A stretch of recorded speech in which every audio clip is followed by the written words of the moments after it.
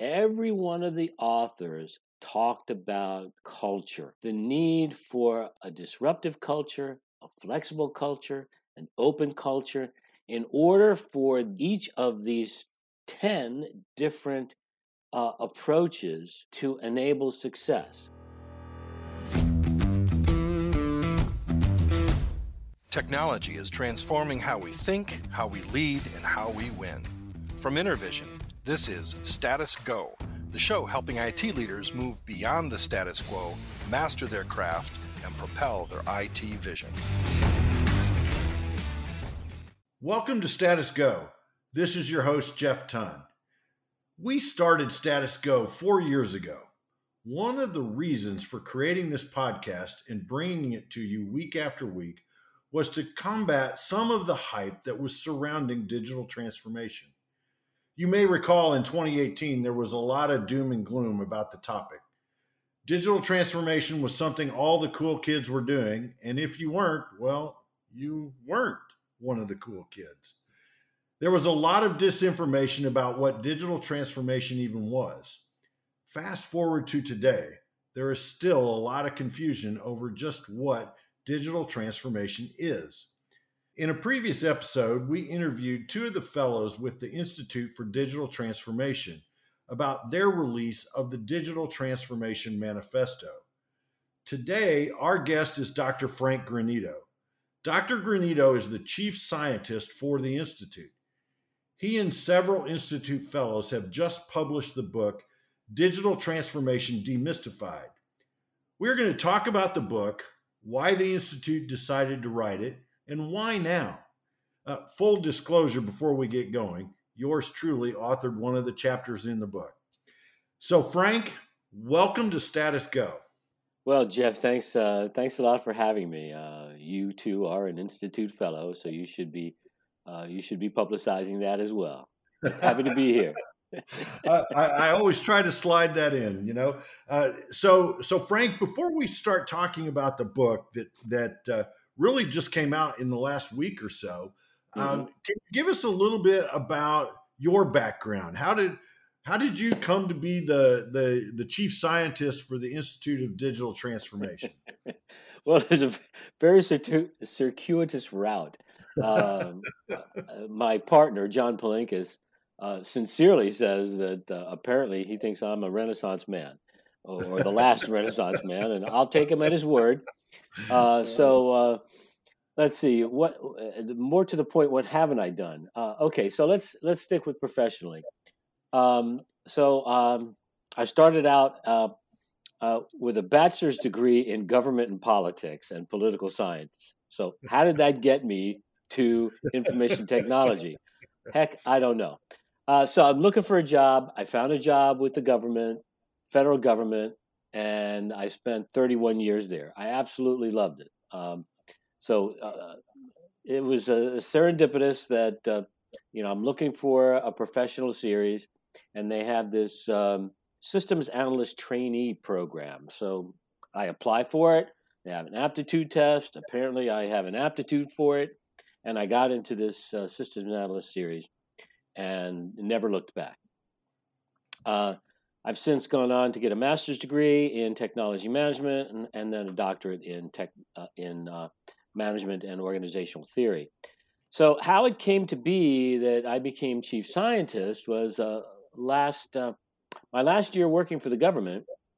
I met Charlie Araujo, one of the partners or founders at that time of the Institute.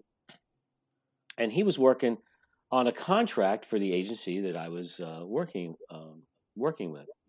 Now, I was a supervisor, an executive type, and I was nearing retirement, so I recused myself from the project. So I had one of my program analysts running the project, and from time to time, she would give me status go. Just thought I'd throw that in there for you. I like it. She would give me status and say, Frank, there's this guy Charlie. He talks just like you. You guys, I know you guys would hit it off.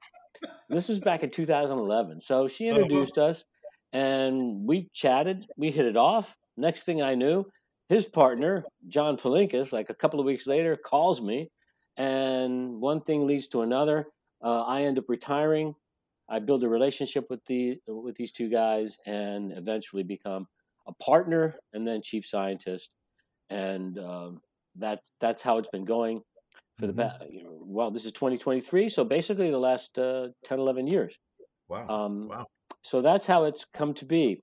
Renaissance man. I've played music professionally. I'm a professional drummer. I've played semi-professional baseball. I did not know. You did not know that? Yes, I did. Yeah.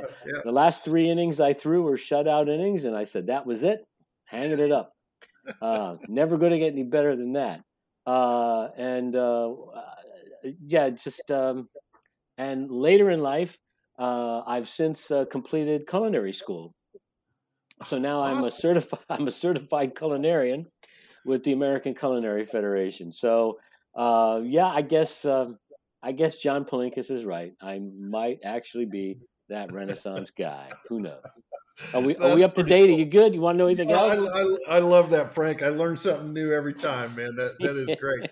So let's talk digital transformation. Obviously, the Institute has really been at the forefront of that. I'll call it that movement over the last 10, 11 years. Give us your assessment of kind of the state of the union. Where are we in digital transformation? Well, early on, I think you mentioned in your opening, 2018. You're one of the cool kids, and as some of the cool kids, you want to be implementing that really great technology, and that's really what digital transformation was early on. But now that we've fast forwarded to 2023, whether or not it's the work that the Institute and fellows like yourself have been doing, but I do think the community and the industry are really getting it. It's not all about technology.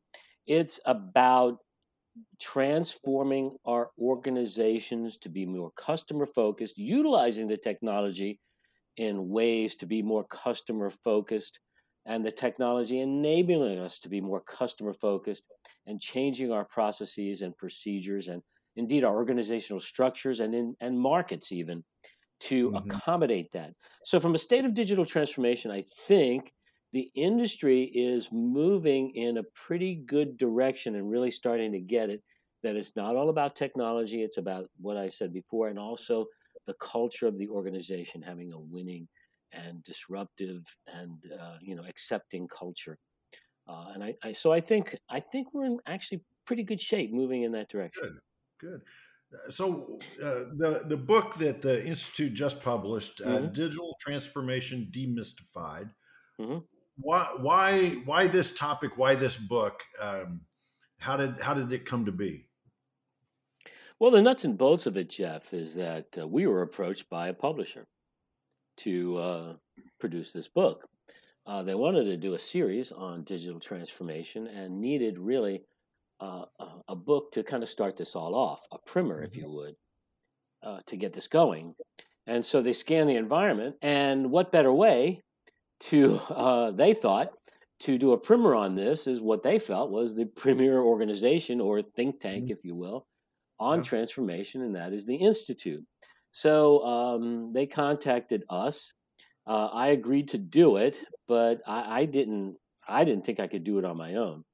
And so I kind of thought about it, and John and I talked about it, and suggested we get all the fellows involved because there's a lot of knowledge, nuance, approaches to digital transformation that we felt the industry and customers, clients, and everybody else could really benefit from.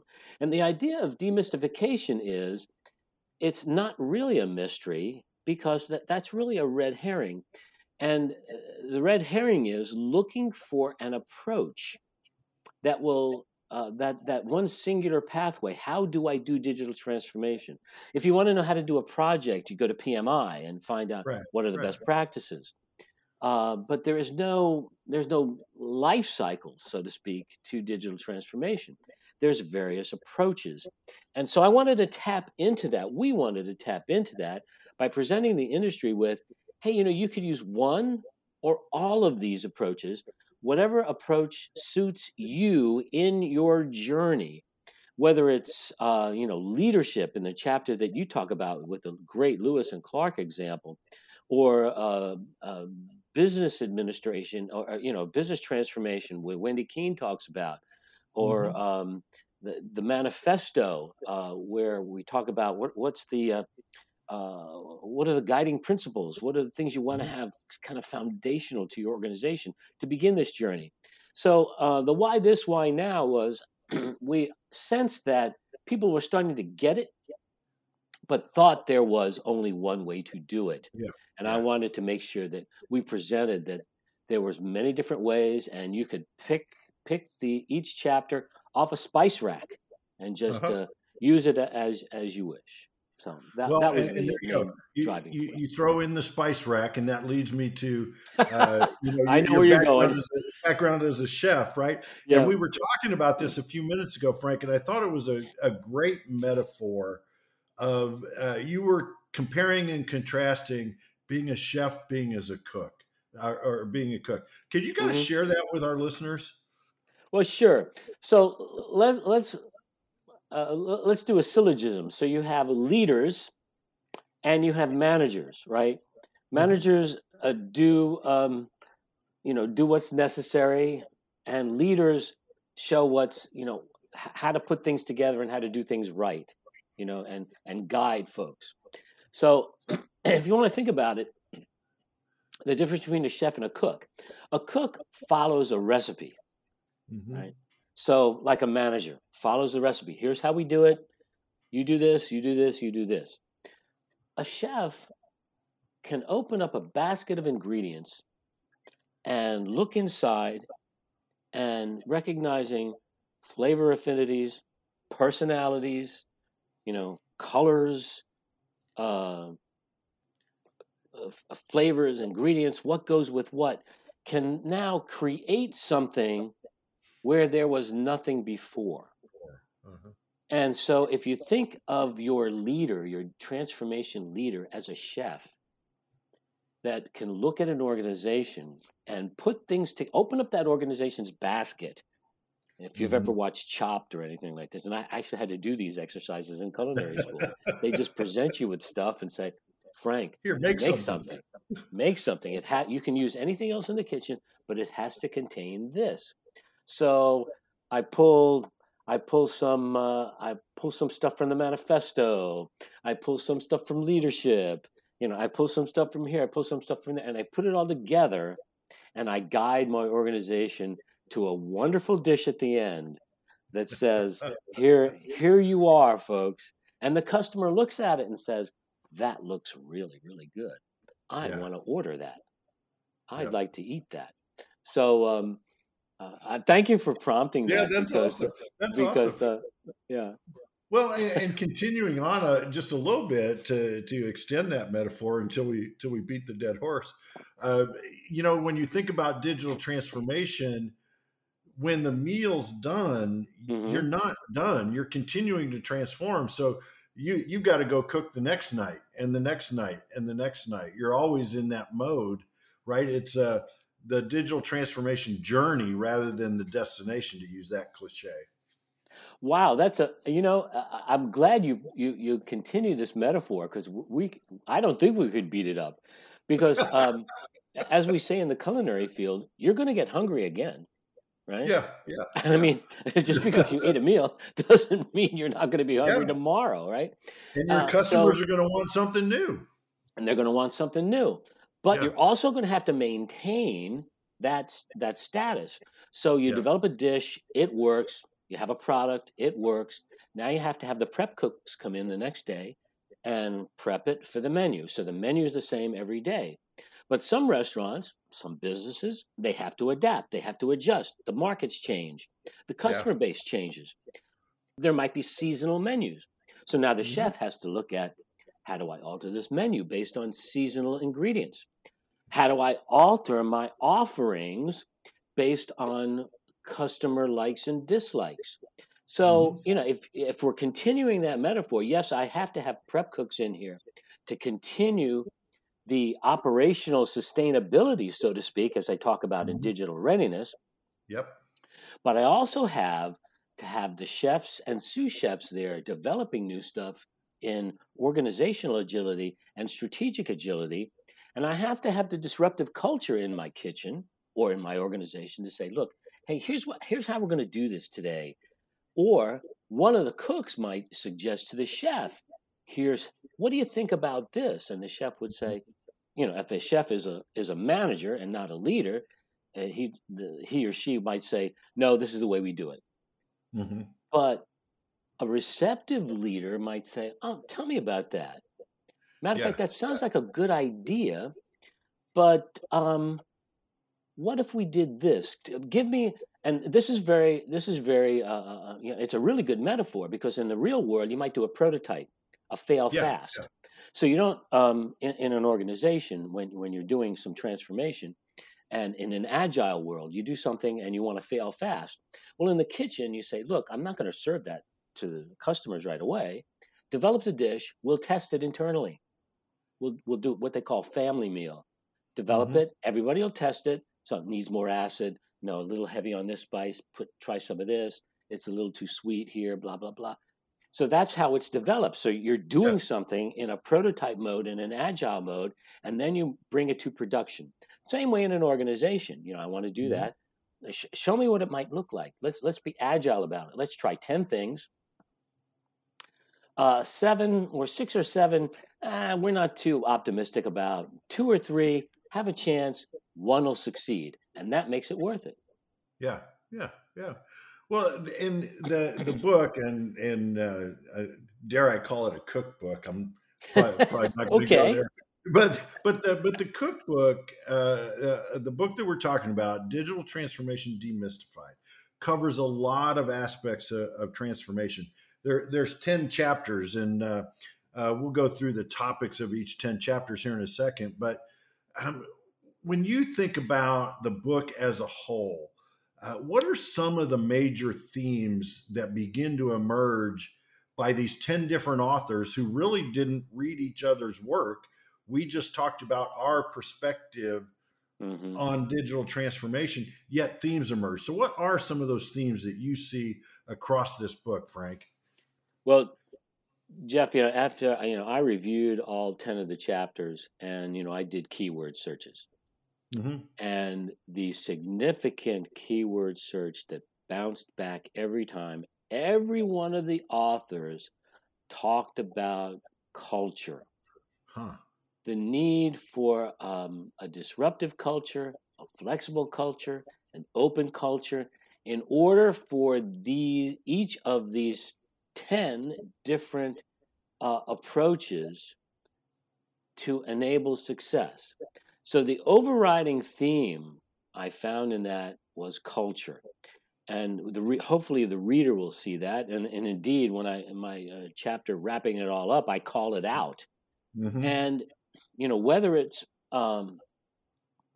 business architecture, whether it's leadership, whether it's readiness, in order to enable those things, culture, a receptive culture, a culture that's willing to accept failure, a culture that's willing to,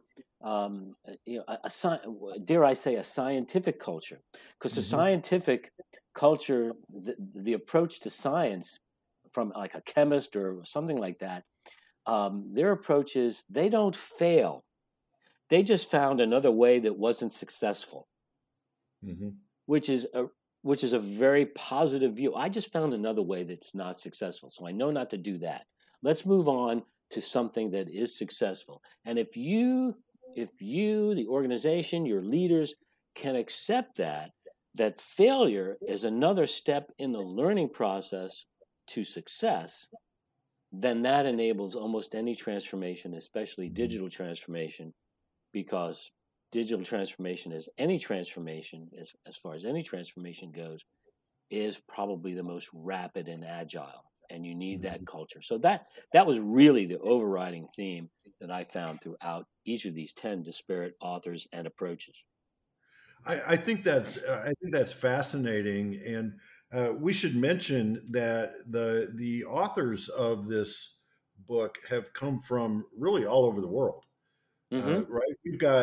We have institute fellows from the Philippines, from New Zealand, from a couple of different countries in Europe, obviously the United States, and so to have this worldwide focus on digital Mm-hmm. transformation and culture emerge as one of the key ingredients, if you will, was really fascinating. In fact, the first chapter with Ray Lecto from the Philippines, Mm-hmm. right? We lead off with culture, and he talks us through or takes us through some strategies for identifying culture and then changing culture. Mm-hmm.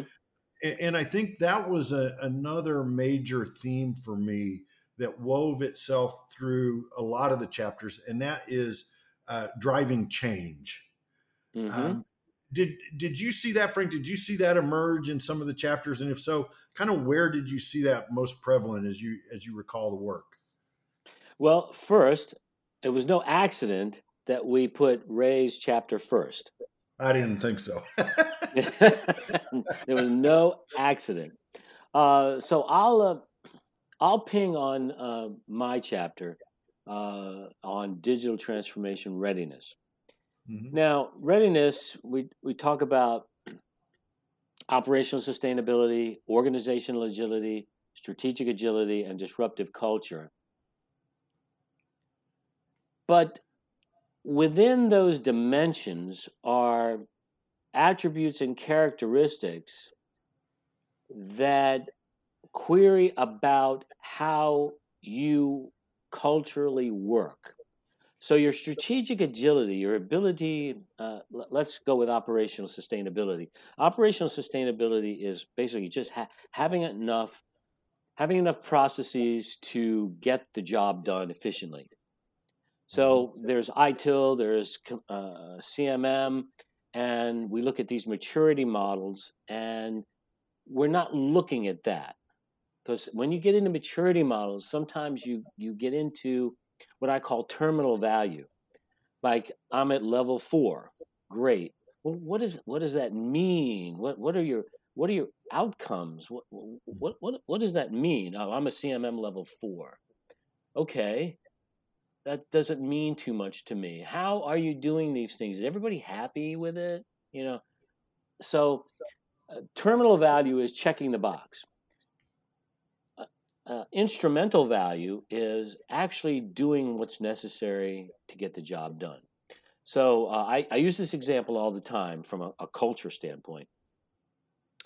A great movie, and people of a certain age will remember it. Cult classic, Office Space. Are you familiar with that movie? Oh yeah, yeah, yeah. Okay, so we have the TPS reports, and the beginning of the movie is, hey, the whole bit about every manager comes up to him, Peter Gibbons, and says, "Did you put the cover sheet on the TPS report? Did you put the cover sheet on the TPS report?" Right? Somehow, the cover on the TPS report became the value of the TPS report. But as you progress through the movie, when the consultants ask the Lumberg, well, can you tell me what's in the TPS reports? He's blank. He doesn't read the TPS report. So the actual instrumental value of the TPS report is lost on the terminal value of the cover sheet. Yeah. So the same way with operational sustainability and maturity levels, right? We just want just enough to get the job done. Now there's culture factors all embedded in there. You know, how do you handle changes to processes? Not are your processes documented, but how do you handle the change to the processes? Do you mourn the old way? Do you resist the change to the processes? Things of that nature. So it all goes to culture. Same way with organizational agility. Can I react to change in the environment, not internal change, but it changes in the environment? And that really goes to your culture. How do we shift things? If I say we're going to go here in response to that, do people say, well, we've always done it this way, right? A strategic agility. Can I actually impact change or foresee change? Hey, you know what? I'm thinking this, we might want to try this. And maybe your board of directors or your executives say, oh, I don't know, that sounds pretty risky, I don't know. Digital photography, imagine you're in the Kodak boardroom, right? Digital photography, I don't know, that sounds pretty risky. So, so all of that affecting change. I'm sorry, I cracked myself up. Yeah, so no, it's great, man. It's great. all that affecting change really is driven by the ability of your culture to accept change. I mean, as humans, we resist change, right? I mean, one of the most stressful things we do in our lifetimes, right? We get married, move, end a relationship. These are stressful things because they involve major change, right? So it's inherent in the human condition to abhor change and seek equilibrium. But we sort of have to, get out of our comfort zone just a little bit in order to be a digital enterprise.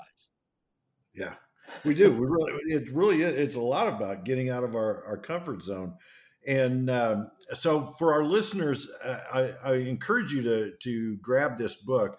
And just to give you the highlights, I want to touch on each chapter and the author to give them a nice shout out. Mm-hmm. So as we said, we lead off with culture with Ray Lugto, business architecture with Wendy Keene, digital transformation manifesto with Ray Sheen, value, the chapter on value with John Thorpe, and having value as your North Star of your digital transformation was great. And then Sherry Holland from New Zealand writes about neuroscience of transformation. And you were just touching on that, Frank, with change and the chemistry that goes on with change. Right. Hans Gillor, agile transformation, and that agile mindset that we need. Of course, the leadership chapter and my buddies Lewis and Clark that I contributed. Jessica Carroll, who has been a guest on this program before, talking about client and partner engagement. She writes a chapter on that. Roy Atkinson and the customer experience. And then Frank wrapped it up with the digital transformation readiness and talks about how do you know if you're ready to even embark on these things. And so it's a well-rounded look. And as we've been using the analogy of this cookbook, there's a lot of great ingredients in there for you to design your next dish. Frank then comes in at the end of the book and does a chapter on wrapping it all up. And Frank, I want to pivot to that piece for just a minute, because you start off by talking about a couple of digital transformation stories that probably everybody is familiar with. The Uber, Lyft story about disrupting the taxi industry, Airbnb disrupting the hotel industry. And then you pivot to one that I know I was not familiar with, and my guess is some of our listeners wouldn't be familiar with. So can you tell us a little bit about the FedEx story of transformation? Well, yeah, well, before I do that, I want to get to a little bit of an editorial on the the Uber, Lyft, and even what we call Get a Ride, and then a place to sleep. The interesting thing about that is we very rarely talk about the other side of that. How, say, Uber and Lyft, where the taxis and you had to be licensed, you get a hack license, and they're resisting this. They're trying to keep Uber and Lyft out of their markets. But what they failed to really recognize was, well, why don't you just adopt that technology? Yeah. I mean, it's not hard. I mean, so, Just adopt the technology. Now you're competing with using their own model. Just use their own model. I mean, you got cabs flying around all over the place. You have to hail them, or especially if you're in New York or what have you. Just develop an app. Yeah. And your yellow cab app. So you could have an Uber app, a Lyft app, a yellow cab app. Just why resist it and try to keep them out? Just play their game. So I didn't understand that, and that I think is a nuance that people don't really get to. That was the first thing I did. Just develop an app. What's the problem? Very there? true. Shipping a package. So one of our colleagues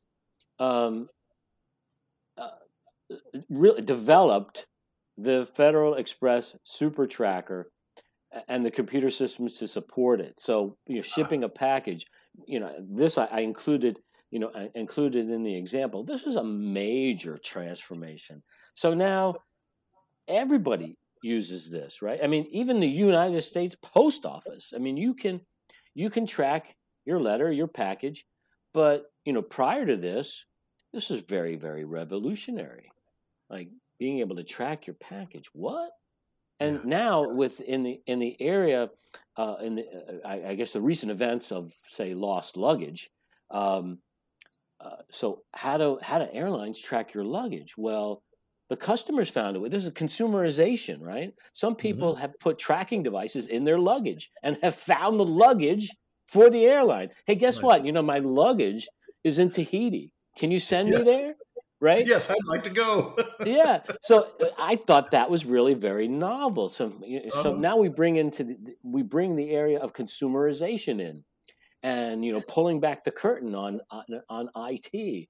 Like, wow, if I can do that, then why can't you do that? Well, let's do that. So maybe the airlines can put little magnetic strips on the bag tags, and they can scan them. And now you lose your bag, I can track your bag in the network wherever it is. How novel would that be? If anybody's listening out there, maybe they could develop that. But that's what I would do.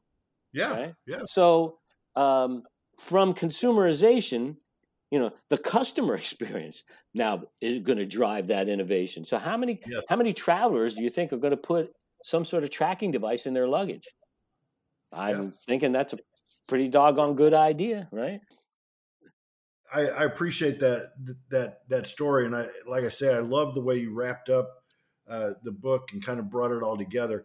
You leave the reader with what you call the 5 mantras of digital transformation. Can you just share with our listeners what those mantras are? Great way to wrap it up. Well, first of all, and in no order of importance, but the fact that it's first, maybe I think it's important. First mantra, transformation never ends. If you think of this as a project, you're approaching it all wrong. Now, you may have transformation efforts that have beginning and ends, but the actual transformation never ends. It's an ongoing program, if you will. If you need to speak in project management terms, it's a program.